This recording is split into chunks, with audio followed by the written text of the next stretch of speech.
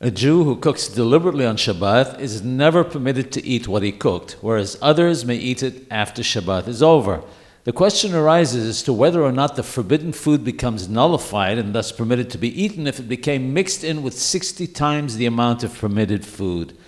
There is a concept that when something will become permitted later by itself, it cannot be nullified, and from this it would seem that for those who did not cook it, it would remain forbidden on Shabbat, since after Shabbat it would automatically become permitted to them. The one who cooked it, however, would be able to eat it on Shabbat according to this. The reason is that since the food, before it became mixed in with the rest, would have been forbidden to him forever, it can be nullified.